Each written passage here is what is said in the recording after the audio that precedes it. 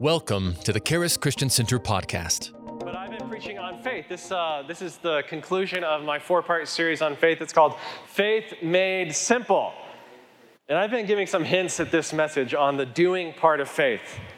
Because this is the part that people really overcomplicate. And I was studying my dad's notes, so I stole the last point of my message from my dad. But it's so good, and God just kind of spoke to me, so I added some to his point. But I'll just give you the highlight of that point really quick, because it's so good. If I get too fired up and don't get to the end, I want to at least tell you this right now. But he said that the action part of faith, you're not acting in your own strength, you're acting in his strength, in the strength of Jesus. So, and I'll talk about this in Luke 5. Peter and his friends were out fishing all night, toiling all night to try to catch fish, and they caught nothing. How many ever fished and caught nothing? How many have stayed up all night fishing and caught nothing? Maybe a couple people. So this is hard work. They're like in a boat, so they have to, work at the boat. They have to work at casting their nets out, bringing those things in. This is hard work. So probably in the morning, they were completely done. They had maxed out their effort and seen zero results. That's called performance. That's called doing it on your own. That's called the curse, actually. Don't turn faith into a curse where it's all about you and I got to make this thing happen and not my faith. That's not acting part of faith. Acting in your own strength. You have to act in his strength. So they toiled all night. So they were completely at the end of themselves. When you're at the end of yourself, that's a great place for Jesus to begin. When it's not about your effort, not about your work, not about your performance. And he just spoke the word. He just said, cast your nets again. And Peter, being this great man of faith, said, well, I've worked, I've toiled, we caught nothing. I don't really want to do this. Nevertheless. So really, seeing that first part of his statement, you wouldn't think Peter was a really great man of faith. He's kind of whiny, kind of complaining, kind of talking back to Jesus. Reminds me of my children sometimes. Nevertheless, I'm going to still do what you say, Dad. And he did it. They said, at your word, we'll do it. And they cast it. And they caught so much fish. The lightning bolt of this abundance of fish hit. Right? So that's that's the blessing when it's not your effort. You're just acting upon his word. And you receive the abundance of grace. That's the blessing that we have through Jesus. So working, toiling on your own gets you nowhere. But hearing his word and just taking a simple act of just casting the nets. That's so simple. Sometimes we think, well, if I need to tap into this, I got to do this all night long. I got to, But it's so simple. So that's just a great. Well, I'll talk more about that here at the end of the message. But so I've been sharing on faith made simple. Faith is not complicated. It's just as simple as taking a step toward Jesus. As simple as saying, nevertheless, at your word, I'm going to cast this net. Well, it's not me at this point. I'm just doing what you said to do, Jesus.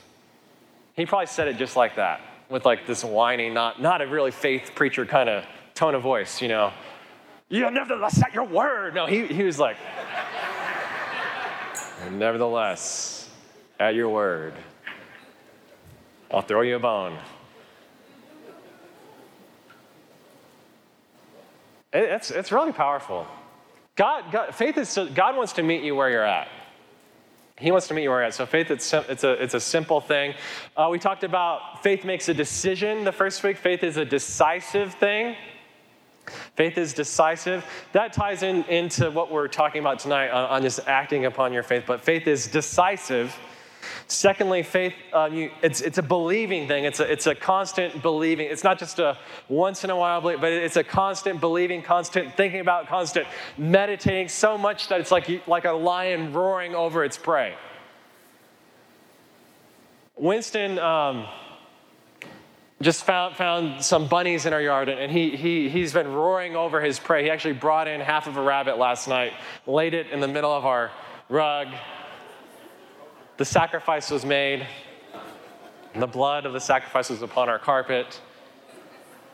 But he just roared over that place. I saw him catch it, and he was growling at our other dog, Willie, like, you don't come near, this is mine. That's that word meditating in the Hebrew, Hagad, also means to roar, like a lion roars over its prey. So he was meditating over that rabbit. That's how we have to be with the Word of God. That's what, meditating, it's a fierce thing. Amen. We talked about the speaking part of faith. You know, faith needs to be tangible. If you want God's power, if you want His grace to be tangible, your faith needs to be tangible. I want to talk about the woman with the issue of blood. When she touched Jesus, that faith touch was tangible to Jesus. Your faith can be felt. It can be seen. It can also be heard. You can speak your faith. That's how you make your faith tangible, by acting upon acting. You can make your faith visible. You can speak your faith. It can be heard. And when you're speaking the promises of God, when you're speaking life, speaking what you're believing, say it out loud. And I told this story about a good friend of mine. He's been my best friend since high school, but his older sister, she's just a couple years older than us. And she's a complete brainiac. She got a perfect score on the SAT, went to college, graduated college in 2.5 years, and then she got a full scholarship to an Ivy League law school, to Penn Law School, because she was like in the top 1% of the LSAT, the law school test. Right out of law school, she got a fancy job offer in New York City for one of the top law firms, and they wanted her to take the bar in just 2 weeks. So she had 2 weeks to digest like 2,000 pages of New York law. And I was over at their house, and she was at home just cramming for this test. And when she was studying, she was reading it all out. She was just muttering it, saying it all out loud.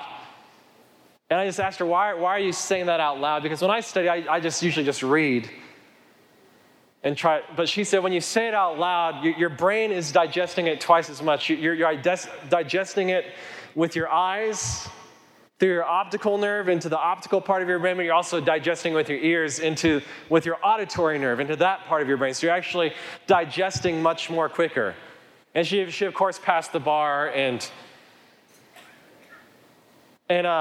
I was reading a biography once about Abraham Lincoln. He would get up every morning at 6 a.m. and read from the King James translation, Pastor Lawson's translation. And he would always read out loud. Everything he read out loud, but he always read the Bible out loud. And there's something powerful about speaking the word of God out loud. You know, when God created light, He didn't just think about light. He didn't just write down or draw a picture of light. He spoke. He spoke. He spoke, let there be light. So if God has to speak some things into existence, I think we may have to speak some things into existence as well. So we talked about deciding, believing, and meditating. Speaking tonight, we're going to talk about doing. Let's go to Mark 5, verse 25. I want to talk about the woman with the issue of blood. And again, people like to overcomplicate the doing part of faith, the acting upon faith. But I love this story because it's such a simple example of faith.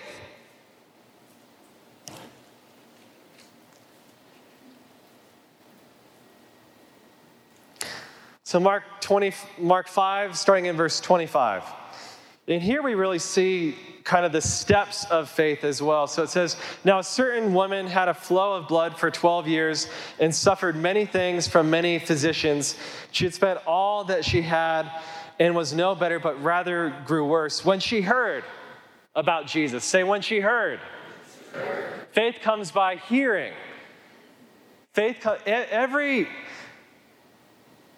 Every time faith grows, it's because the word was first heard, the word was first planted. Every salvation, every healing, every miracle, every person who gets, they first hear the word. They have to hear it. She heard about Jesus. It says she came behind him in the crowd and touched his garment, for she said. Say, for she said. For she said. So whoever wrote, Mark, when he wrote, he apparently knew people knew that she said this.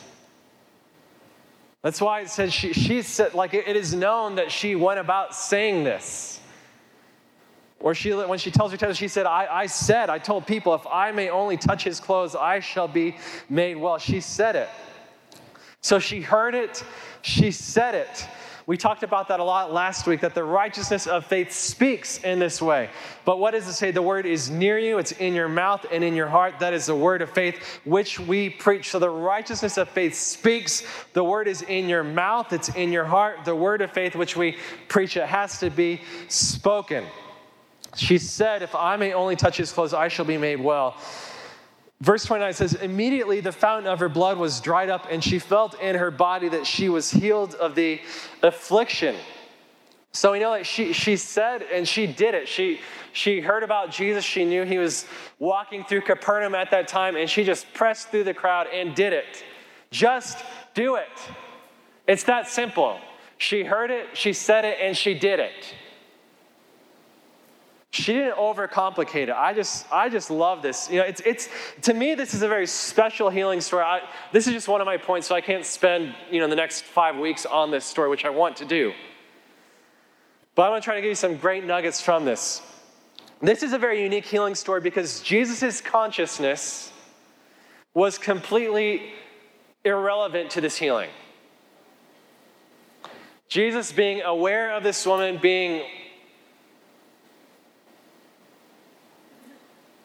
Jesus was God, but he was also a man. So his consciousness as a man didn't know who touched him. His will, she didn't have to ask permission. I use this as an example of commanding faith as well. I talked about Joshua commanding the sun to be still because he knew that God said that there's not going to be one of these enemies alive at the end of the day. But he saw that the day that they were winning, God was raining down giant hailstones on them, but there was still some of the enemy alive. So he knew that God's word was so powerful, it was so true that he just commanded the sun to stand still. And it did until he received everything from God's promise. So commanding faith, it has to know two things. And religious people don't like commanding faith. They don't like statements that end with a strong period. Religious people like to end everything with a question mark. Doubts end with a question mark. Faith ends with a strong period.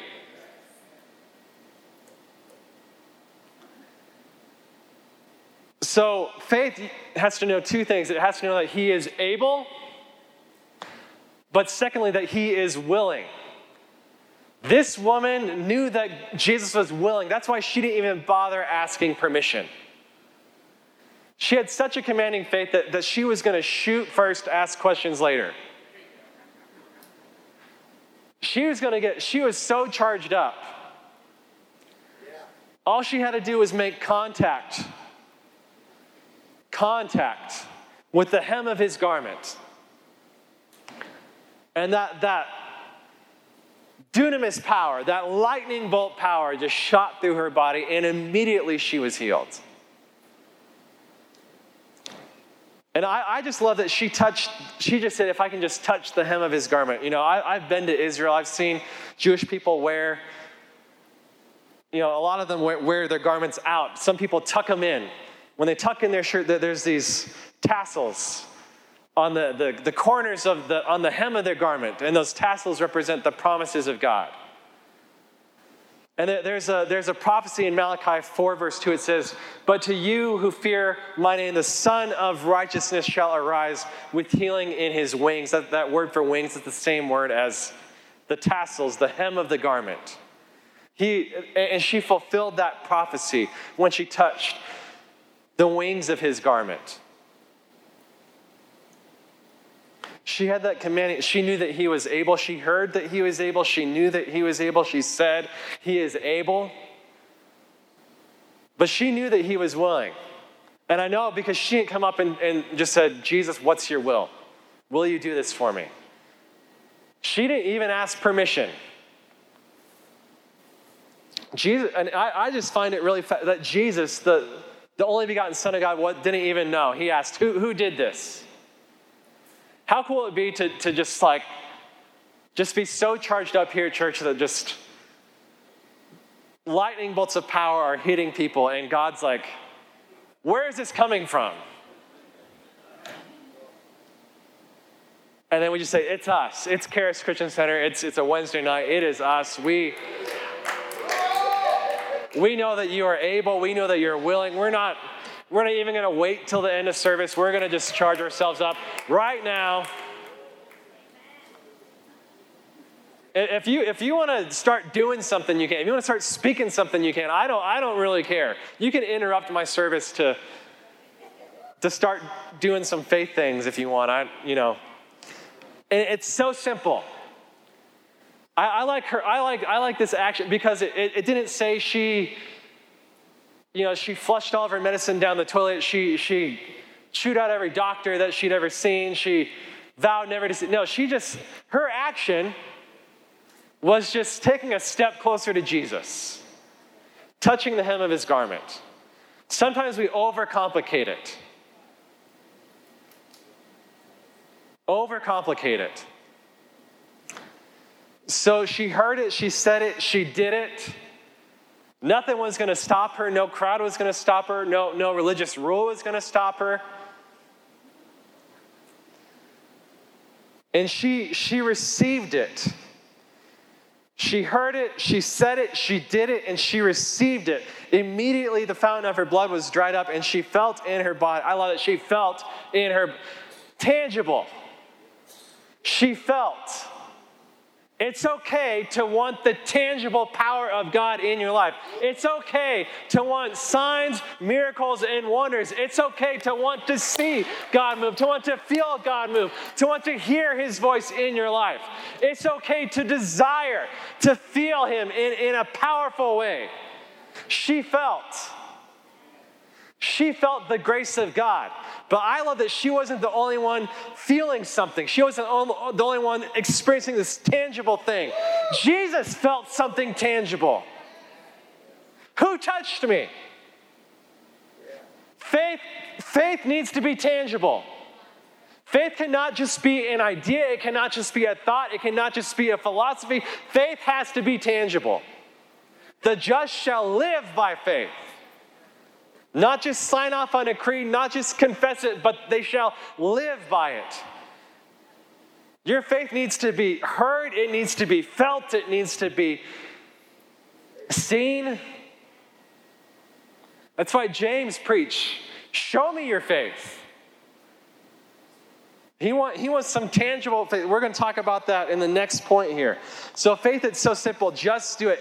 She felt the fountain of her blood was dried up, and she felt in her body that she was healed of the affliction. And Jesus, immediately knowing in himself that power had gone out of him, turned around in the crowd and said, "Who touched my clothes?" And I love, she didn't just run off. The disciples said to him, "You see the multitude thronging you, and you say, 'Who touched it?'" There's something different about the faith touch. There's something different about a song that is sung when there is faith charged up in that song.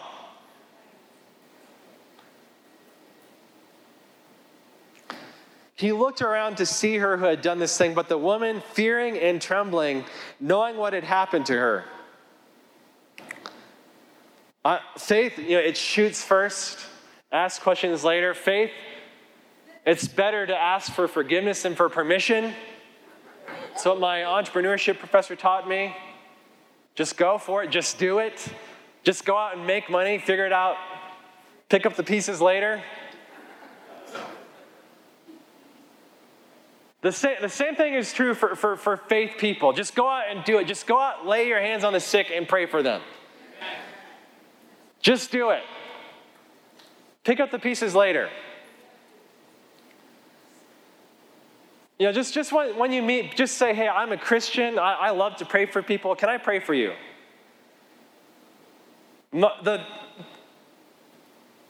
Almost everyone will say, "Sure, pray for me. What can I pray for you about?" And pray. Start with what they want prayer for. And then if you start flowing after that, that's great. But just, it's so simple. Just lay your hands on them, pray for them. See what God does. He's going to do something. Just do it. The woman, fearing and trembling, knowing what had happened to her, came and fell down before him and told him the whole truth. He said to her, "Daughter, your faith has made you well. Go in peace. Be healed of your affliction." So she heard it, she said it, she did it, she received it, but then she also told it. She said what happened. She said, "Jesus, I've been dealing with this for 12 years. I knew if I waited to go hear you preach, in Jairus' synagogue on the Sabbath, there's these people who wouldn't let me because they know I'm sick and I have this flow of blood. It's not legal for me to even enter the temple. I know I shouldn't have been in this crowd, but I just did it." She told it. Faith hears it, says it, does it, receives it, but then tells it. You need to tell your testimony. I was talking to a man at our church. He travels around and ministers. He goes to Mexico a lot and ministers. Mario Venzer, and he loves to hike. He hikes. I think he's hiked most of the 14ers here in Colorado. But every time he goes on a hike, he gets like 18 people saved. And I just asked him, how do you do it? And he said, it's very simple. I'm going to have him just share about how he does it. He said, you need to be naturally supernatural. Like, don't just go up and try to weird people out. Just talk to him about the weather, But then he said, just share. He says, I share my testimony, and then I ask him, can I pray for you? And then he'll just lead him to Christ. Say, look at these beautiful mountains. Someone made these. They're not just here by accident. You're not here by accident. He just said, you need to be naturally supernatural. He gets people healed, filled with the Holy Ghost. She told it, and when she told it, this makes a faith cycle. When she told it, then someone else can hear it. Someone else can go to point number one. When she told it, someone else right there in that crowd probably went to point number one. I know someone did. Because there was a ruler of a synagogue named Jairus who knew that Jesus was a healer. And his daughter, his 12-year-old daughter, who was born at the same time that this woman, that her affliction began. His 12-year-old daughter was sick. Jesus, come to my house, pray for her. Right after this woman was healed, people came from his house and said, she's dead. But Jesus said, don't be afraid, only believe. So he heard it. It's so important that she said what happened, because that could start this faith cycle for Jairus. Jairus heard it. I believe that as he was walking on that way, he was doing it. I'm not going to be afraid. I'm going to believe. I'm going to trust you. He was meditating on it. This is going to happen. He was roaring over the promise of Jesus. And he got Jesus to the house. He did it. He received it. And he probably talked about it that very Saturday at his synagogue. And I know he did because Jesus stayed in Capernaum for several years protected. He had favor with the religious leaders, with Jairus. He had favor with the centurion there in Capernaum. And he had favor with the tax collectors there, Matthew. He had favor with all these people who had power, and that's why he could live there for 3 years and do his ministry until he went to Jerusalem. So number one, just do it. It's that simple. Number two, God always sees faith. Charge yourself up. Build yourself up. God always sees faith. In the realm of the Spirit, God is blind to everything but faith. Hallelujah. When I was going to grad school, I had a good friend who was my age. We're about 24, 23 at the time. He was a bassoon player. What's the bassoon? It's like two giant sticks with a little thing, and it sounds like a big fart. Bassoon is an interesting, it's probably one of the most expensive, to get a nice bassoon, you have to buy a German handmade bassoon. There's one brand that every professional bassoonist plays, it's called Heckel, and they're all like $50,000. It's a very expensive fart machine. But my friend, when he was just 23, decided he'd apply for the most prestigious position, bassoon position, in the United States, the highest paid orchestra in the country. It's the Met Opera Orchestra in New York City. So he applied for the Met Opera principal bassoon position. They received probably 400 or 500, applications because there aren't a lot of bassoon jobs out there.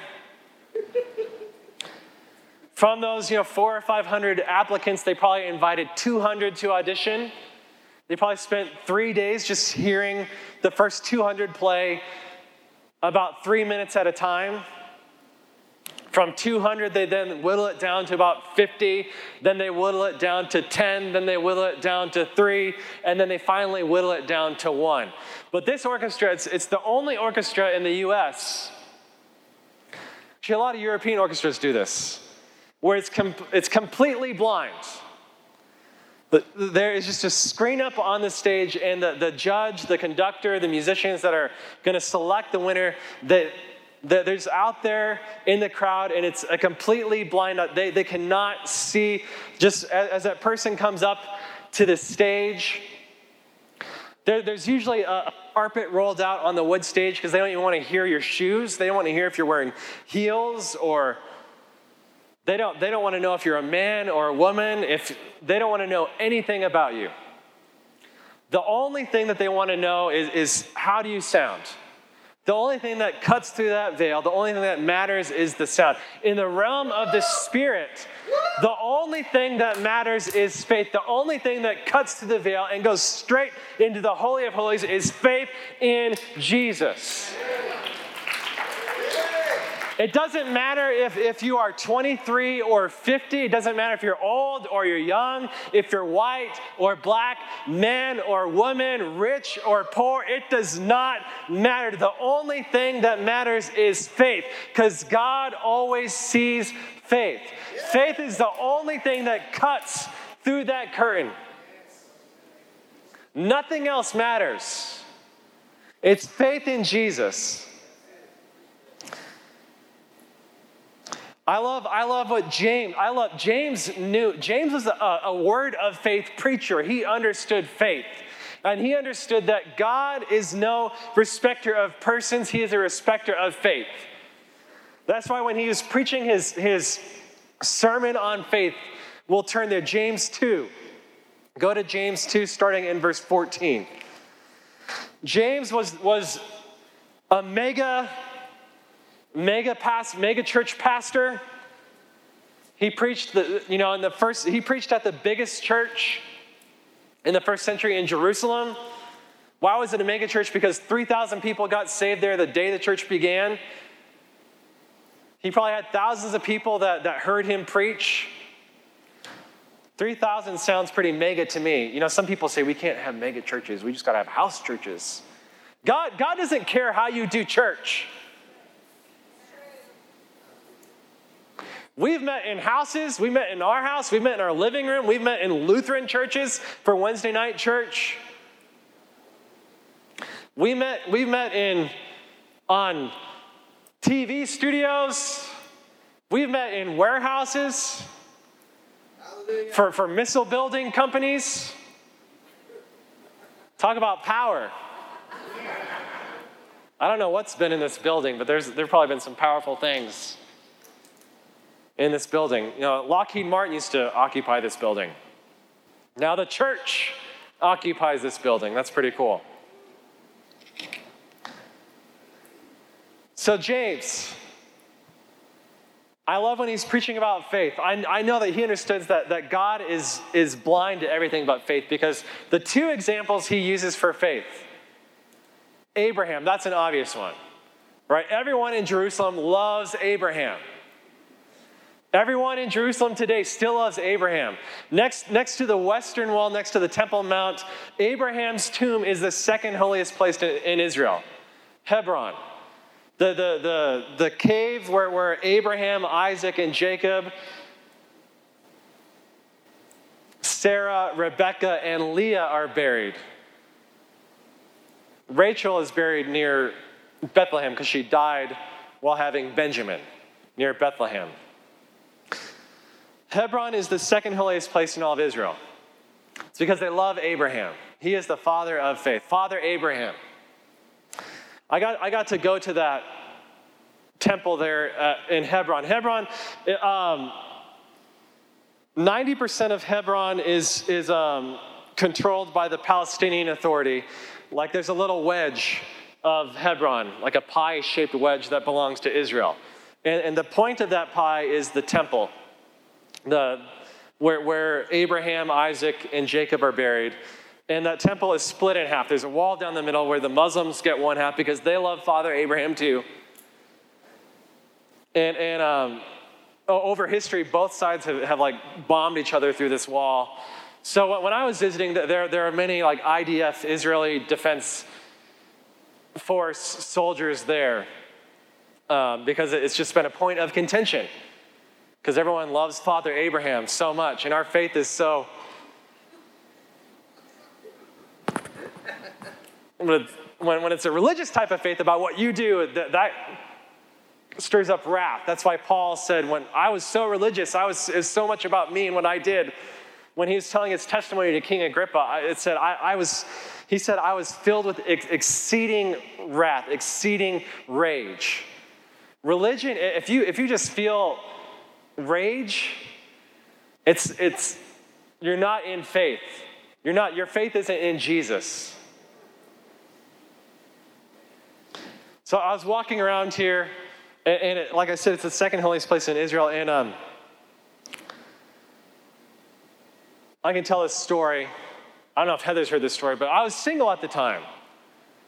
So when I was there, I noticed this one, in Israel, all men and women have to serve in the military. So this very cute Israeli soldier, she had a big M16, which I thought made her extra good looking, walked by. And I kind of checked her out. But then there was a son of Abraham there. Very Orthodox young Jewish man, just he was wanting his faith to be very much heard. He was praying really loud, very passionately. But I noticed when she walked by, he also turned. And so there are some similarities between the Jew and the Gentile. We all need Jesus. That's the similarity.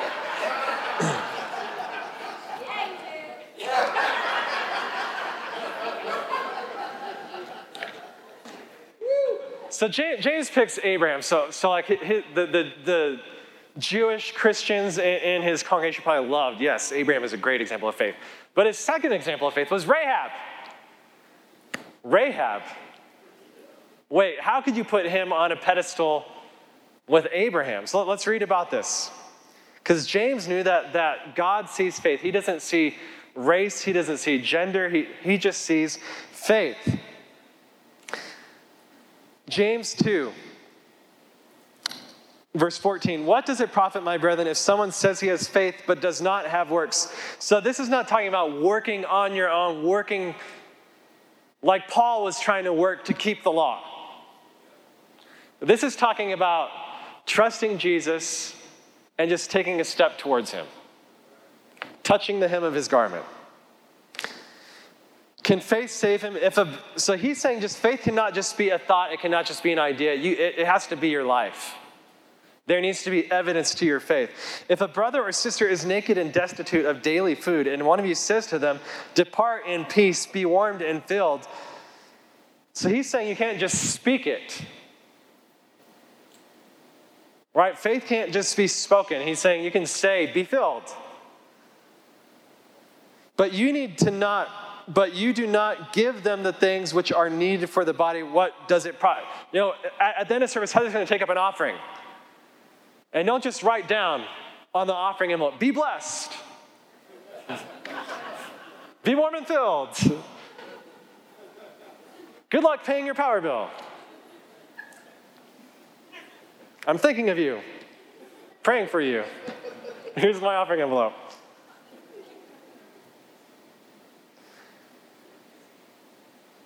Depart in peace, be warned and filled, but you do not give them the things which are needed for the body. What does it profit? Thus also faith by itself, if it does not have works, is dead. There needs to be some action to it.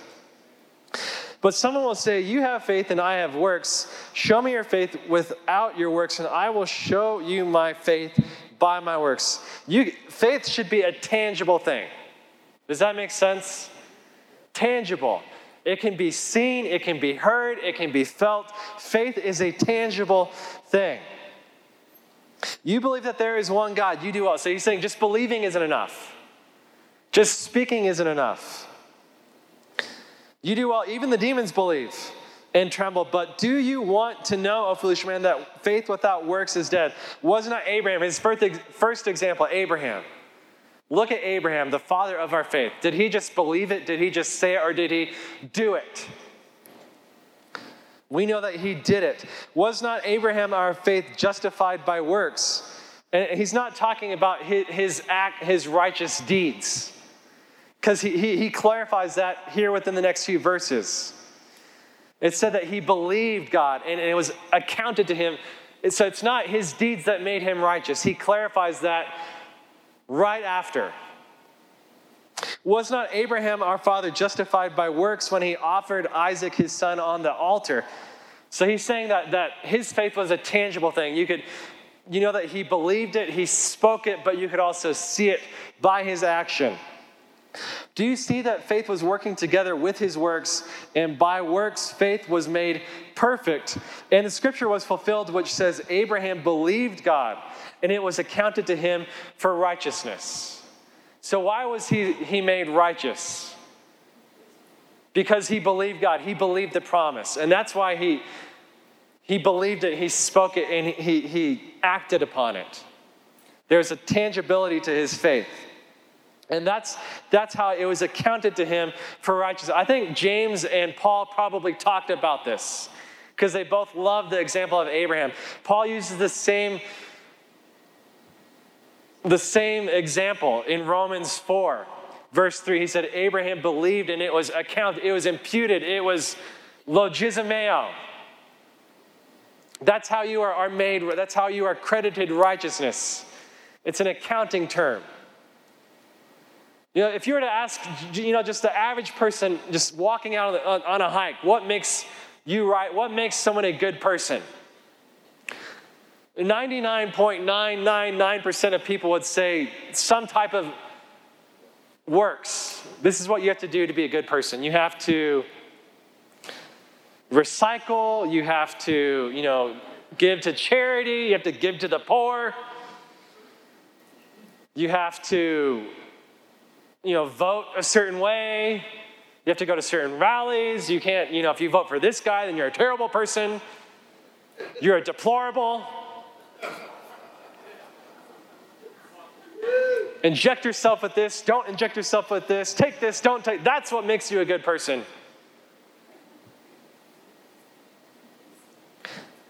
But Paul said when you're trying to work righteousness, it's actually count as a debit to your account.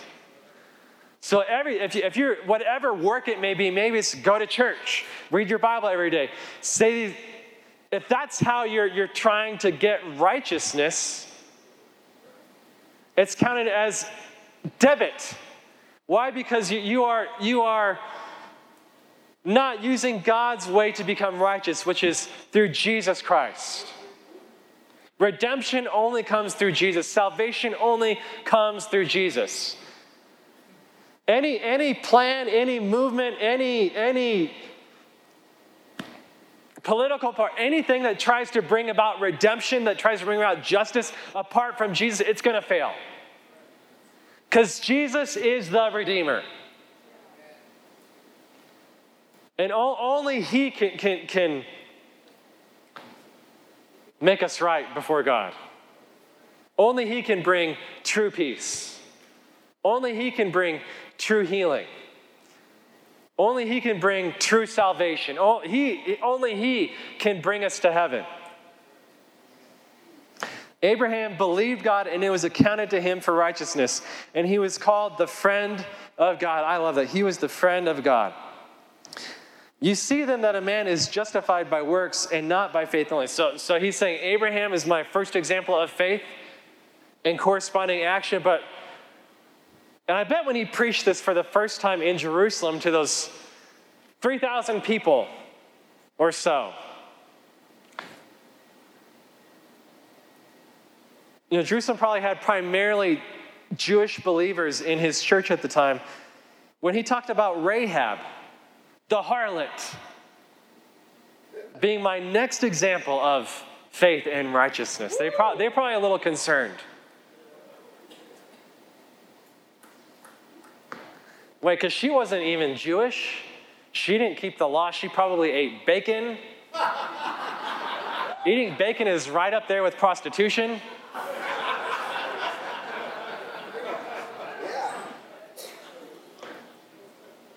Wait, you think I'm going to go to heaven with Rahab? This bacon eater? Was not Rahab the harlot, the bacon eater, also justified by works when she received the messengers and sent them out another way? For as the body without the spirit is dead, so faith without works is dead also. We know that Rahab, her faith was tangible. She didn't just think it, she didn't just believe it, she didn't just speak it, but she did something. She protected the Israeli spies, and she sent them out. She protected them. There was action that could be seen. And that's why her and her house was saved. Spirit, soul, and body. And when she hung that scarlet thread out her window, she was saying that there is a Redeemer. And he's going to come from these people. I'm looking to this promise for redemption. I'm not looking to anyone in this city. I'm not looking to these walls around me. Jericho had the most famous walls of any city in all of history. I don't trust in these walls. I trust in your Redeemer. I trust in your promise. And that scarlet thread that she threw out, she was looking to Jesus. It's just faith in Jesus. That is the only thing that matters. And I love this last point. When you act on faith, it's not in your strength. It's in his strength. Heather pointed something out to me last night that I hold a double standard in how I discipline my two children. We have an 8-year-old son who, is disciplined one way, and we have a 1.5-year-old girl we're still figuring out how to discipline her. Girls are a little more complicated.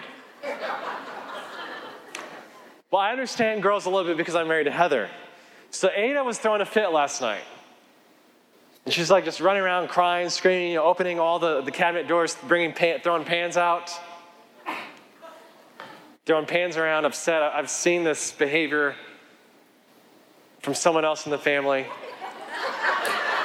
Only on a few occasions. So what I did, I just went to the freezer and got an ice cream cone.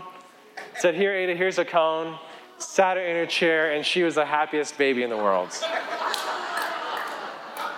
Just give her what her wants. She doesn't. Just give her what she wants. That's my philosophy. That just give her what she wants. Husbands, just give your wives what they want.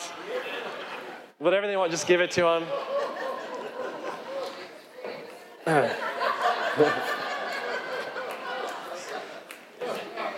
Heather's saying, I just give Heather what she wants, and she's glowing. Heather took a picture of her just glowing with ice cream all over her.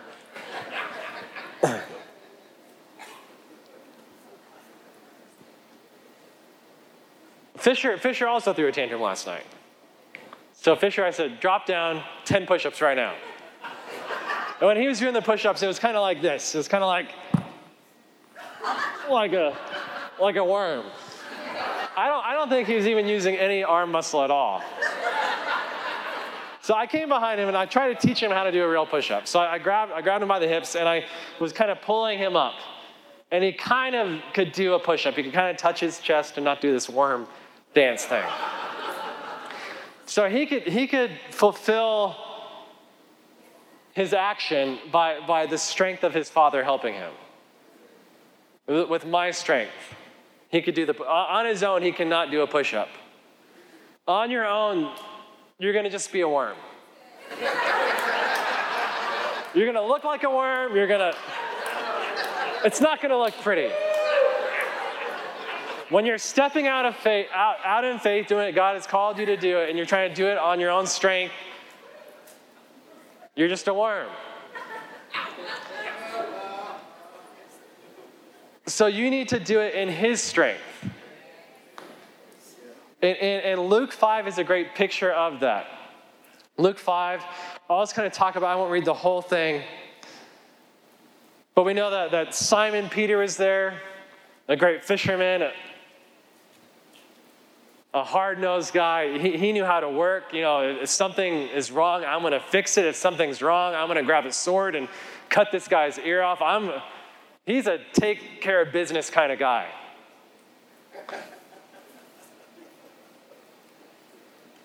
Which I respect.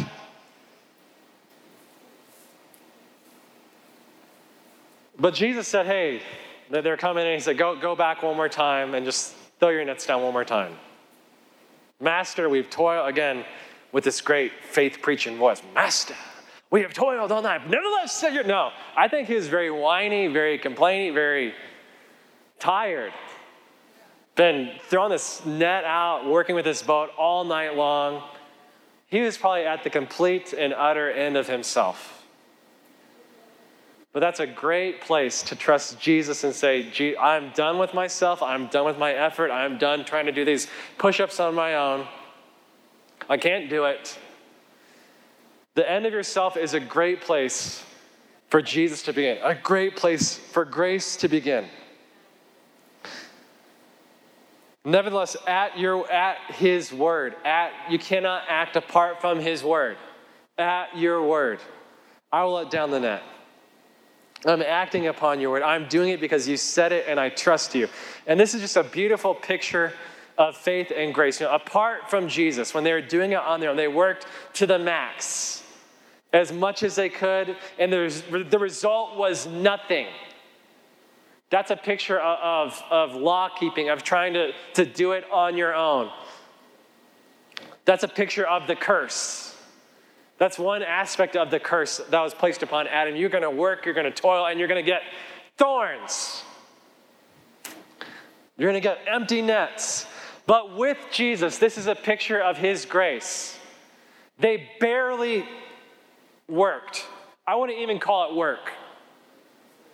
If I paid a guy to go fishing for me and he just did that, I wouldn't really call that working. I call what he did the night before working. I wouldn't call that working, just casting the net one time.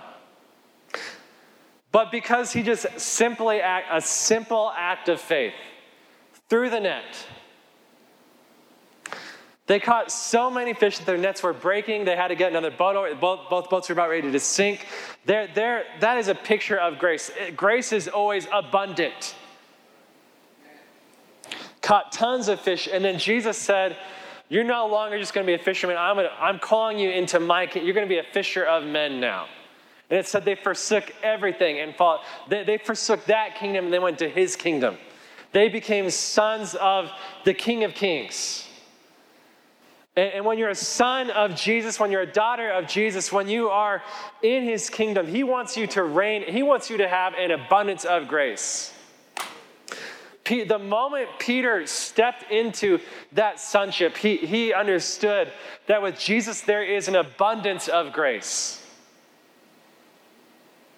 That's why Paul writes in Romans 5:17, for if by one man's offense death reigned through the one, much more those who receive the abundance of grace and of the gift of righteousness. You cannot earn righteousness. will reign in life through the one Jesus Christ. God wants you to reign in life. And to do it, you need two things. You need the abundance of grace and the gift of righteousness. The gift of righteousness only comes one way, one simple way, and that is by putting your simple faith in Jesus. Faith is not complicated. It is simple. It is taking a step closer and closer to Jesus. So make a decision to follow him. Make a decision to follow Jesus. If you have never decided to follow Jesus, you need to do that. That is the first step. You decide to follow him. Keep believing, keep meditating on his word. Keep speaking life, keep speaking the blessing, keep speaking the promises. Just do it. In the action side of faith, it is not complicated. Don't make this a you working kind of thing. It's going to look really ugly. You're going to look really foolish. There are going to be some dumb results to you doing that. It's as simple as just reaching out, taking one step, touching his hem, casting your net. Just take a step closer to Jesus. And whatever you're believing God for tonight, this is what you can do with what you are believing God for tonight. You know, I've decided I'm going to follow Jesus. I'm going to keep believing. I'm going to I'm going to hold on to this thing like a lion over its prey, like Pastor Aaron's Scottish Terrier over that bunny just growling it. I'm going to keep speaking it, and just ask God, how can I take a simple step closer to you? Don't overcomplicate it. You don't have to go throw all of your medication away. Maybe it's, hey, God, maybe I'll just take a slightly less dose and just trust you. Just a step closer. And a step closer. And maybe you couldn't walk to the end of the street, but hey, tomorrow I'm going to get up first thing and I'm going to walk to the end of the street. Don't sign up for a marathon. Just a step in that direction. Don't turn it into, I'm going to start doing the worm dance here. Okay, if you haven't walked in 10 years, don't try to run a marathon tomorrow. Maybe try to walk down the street first. And then walk around the block next. And then go to the track and run a loop around the track. And then I wouldn't even run a marathon tomorrow. I look like a worm trying to run a marathon tomorrow. Just take a step closer to Jesus. Amen. How can I take a step closer to you, Jesus? It's that, and it's so simple. I have testimony of people who just struggle with major anxiety, major issues. It's so simple. I'm going to eat Teddy Grahams for the first time. Amen. Just take a step, and then I'm going to eat a Chipotle burrito, then I'm going to eat pizza, then I'm going to eat. What happened to this gluten thing? It's gone. Let's start with the Teddy Graham. Amen. Thank you for listening to the Charis Christian Center podcast. If you would like to receive prayer, product, or more information about the ministry, go to www.charischristiancenter.com or call us at 719-418-4000.